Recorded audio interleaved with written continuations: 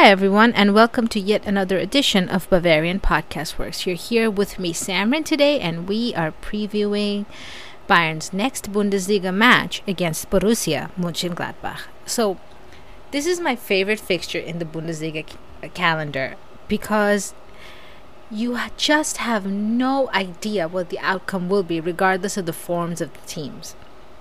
Incredible Bayern sides, incredibly good Bayern teams have lost to Gladbach for no other reasons other than, well, Gladbach got lucky. But how many times can Gladbach really get lucky? We didn't beat them once last season. We played them 3 times and we didn't beat them once. So this is actually, aside from just being a blockbuster historical clash, this is actually 1 versus 2 in the Bundesliga right now too. Gladbach has 7 points to Bayern's 9. Gladbach started the season pretty well. There was that one odd draw against Schalke where Patrick Hermann put his hand out for a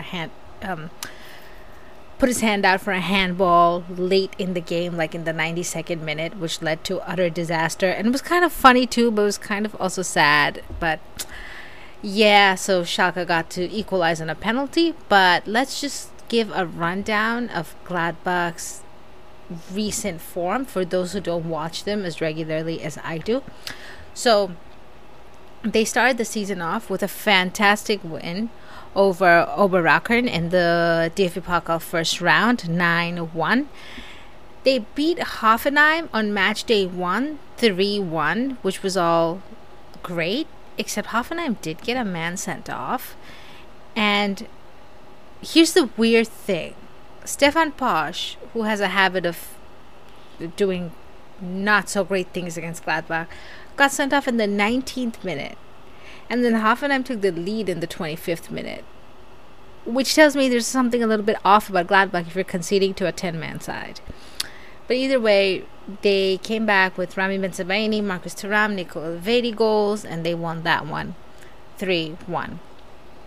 Right after, Gladbach had that freak draw against Schalke that I was just talking about, but on balance of play that day, I really do think Schalke deserved a point. I was rooting for Gladbach, and I was actually watching that game with my dad, and when Schalke equalized, he cheered because he said, well, that's kind of what Schalke deserve. And on balance of play, I couldn't really disagree, but yeah, so that ended 2-2.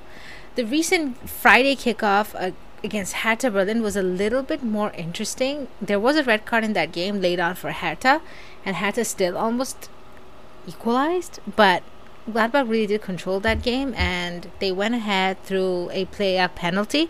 Jonas Hofmann missed a penalty in the second half. That penalty was what led to the sending off of Uramovic, but what was weird about that situation was I didn't quite understand why Hofmann took that penalty. He had a very good game, by the way, and has had a very good start to the season, but it was needless. But Bensebaini sometimes takes penalties for Gladbach and may have just been better left to either Plea or Bensebaini, but, well, you know, Hofmann misses. Gladbach stay at 1-0, and then there was a third situation which arguably should have been a penalty, but I guess the referee had already given 2 at that point, and although Neuhaus was brought down in the box, the referee did not give a penalty for that one, so deserved 1-0 overall. So how have Gladbach been lining up under their new coach, Daniel Farke? So Jens Sommer is still in goal. Joe Scally seems to have edged the fight for the right back position, and it's, I don't know how, but I guess Farkas saw something in him to edge him out and to put him there despite how young he is, ahead of Leiner. Itakura was recently brought in from Schalke, and he has replaced Matthias Ginter, and he pairs with Elvedi in the center of defense. Bensebaini holds down his spot on the other side. Kramer and Manu Kone form the defensive midfield partnership, and It's a partnership that I quite like. Kone brings the creativity and Kramer brings the steel, but Kone also has plenty of steel. Hoffman Neuhaus played behind Marcus Thuram. So it is a very, very old school 4-2-3-1, and they really do play much like 4-2-3-1 without interchanging all that much. So I wasn't sure if Liner had been injured for the last game. It didn't seem like it, but I know that Liner is probably going to be out for this one. Other than that, everybody has trained. I have seen that Lars Stindl hasn't started as of late, and I don't know if he's going to. He is the club captain, which makes this a little bit strange, but yeah, I hope to see Stindl. Last game, Farke brought on Hannes Wolf, Patrick Herrmann, and Marvin Friedrich, and Stindl's my favorite player on that side, so it would be nice to see him, and Liner was on the bench on the last one. Gladbach kind of plays like Bayern from, I want to say, 2011. There's that possession, there's that defensive midfield partnership, but there is less interchangeability and less fluidity. And I don't know if that is a good thing for today's fast-paced style of play. It's very old school, and sometimes it is great to watch. When Thuram and Plea combine, it is really, really good to watch. And so far, they have done well with Ginter leaving. They have done well with not having Embolo up front, but I don't know. I think that lack of fluidity will come back to bite them, and I think Gladbach will end up finishing in the bottom half of the table, despite what results say so far. But then again, what do I know? They are second right now. I don't have to tell you that much about Bayern. There doesn't seem to be any new injury concerns. I'm hoping some people come back. I'm hoping Jamal Musiala comes back for this one, because Musiala does not have the ghost of Gladbach's past in his game. He's not one of those players who have suffered from consistently losing to Gladbach. So it'll be nice to have him back for this one. Although I think with Sane, Coman, Muller and Mane, Bayern did fine in the last match against Bochum. Well, more than fine. I don't have to really add much on about Bayern than what's already been said. The start to the season has been incredible, much better than anything that I could have ever imagined, and weekends are exciting again. I think I had during a part of last season when I used to wake up to watch Bayern, I used to sometimes debate, should I come in a little bit late for this one? Maybe 10 or 15 minutes, catch up on some sleep. It's pretty early in the morning for me, but I would watch them anyway because that's what a fan does. It just didn't feel satisfying. It just didn't feel easy on the eye. But as we debated on the flagship, whether Bayern doesn't have the problem of having too many players in the box anymore, because while they do have too many players like they did last season, it actually works now.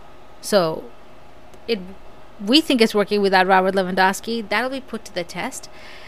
This game, I would say take the results with an asterisk, because last season the results against Gladbach were a 1-1 draw, 2-1 loss, and a 5-0 loss in the cup. So, and also Nagelsmann actually lost a friendly to them before the season started last season. So I wouldn't be surprised if Gladbach actually wins this one, for no other reason than the fact that we just have a terrible record against Gladbach, and I don't even understand why. I really don't get it, but it just so happens that we do. So I mentioned about last season, but even under Flick we were losing to Gladbach. So I told you about the 2-1. The 2-1 was at Borussia Park. The 5-0, the 1-1, and the 2-0 loss in the friendly. We did beat them 6-0 in 2021, but we also lost 3-2 to them that same year. So there are some of those games where they're just blowouts. In fact, including that friendly. Apparently, Gladbach have beaten us 4 out of the last 6 meetings, which is why I really look forward to this fixture, because if people don't believe in bogey teams, I guess this is the fixture to really look at, because, and that is why I'm almost hesitant to talk about Bayern's form, because based on how slowly Gladbach move the ball, there's not that much pace, although there are pacey players in the side. You put Kone, Hoffmann, Thuram and Plea together and you're going to get a lot of pace, but Gladbach doesn't seem to exactly utilize that pace. So on current form, this should be easy for Bayern. Just the pace in the Bayern team, the interchangeability, the fact that the Gladbach backline still has the inexperience of Joe Scally in there, although he did very well against Bayern in the 1-1 draw last season. To me, I can't really even tell you how this will go down. And I wouldn't be surprised if Gladbach is top of the table at the end of next weekend. It's hard.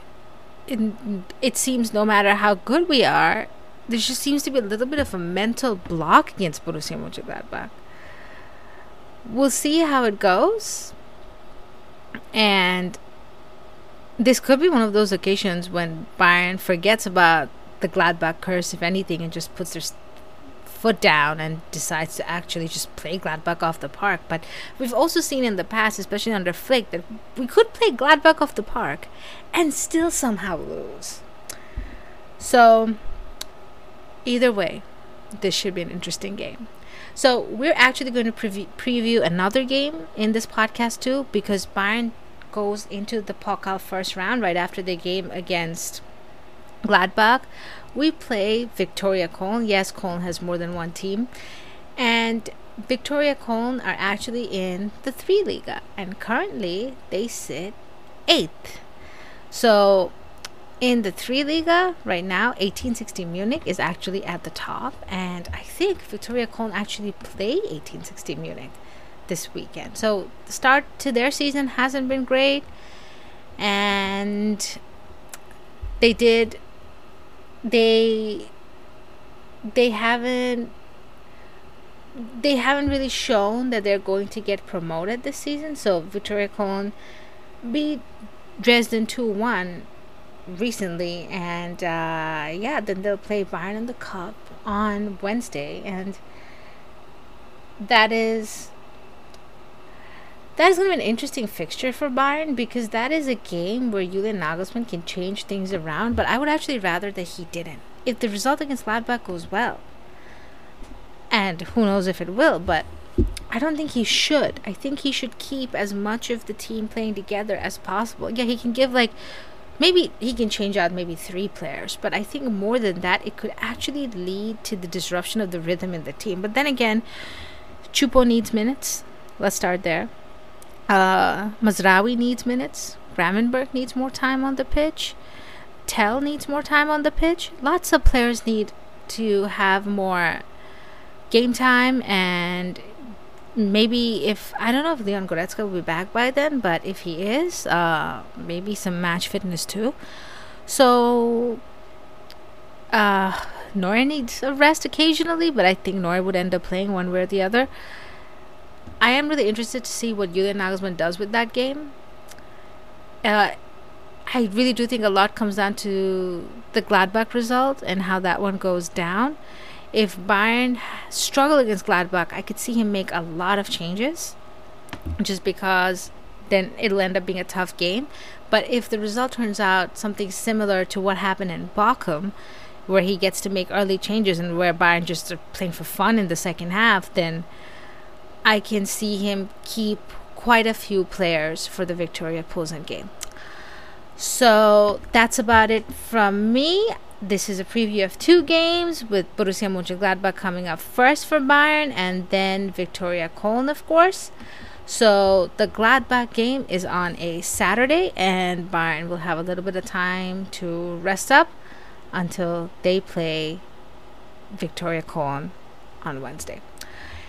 And yeah, so Again, this is my favorite fixture in the Bundesliga calendar. I hope you enjoyed as much as I do.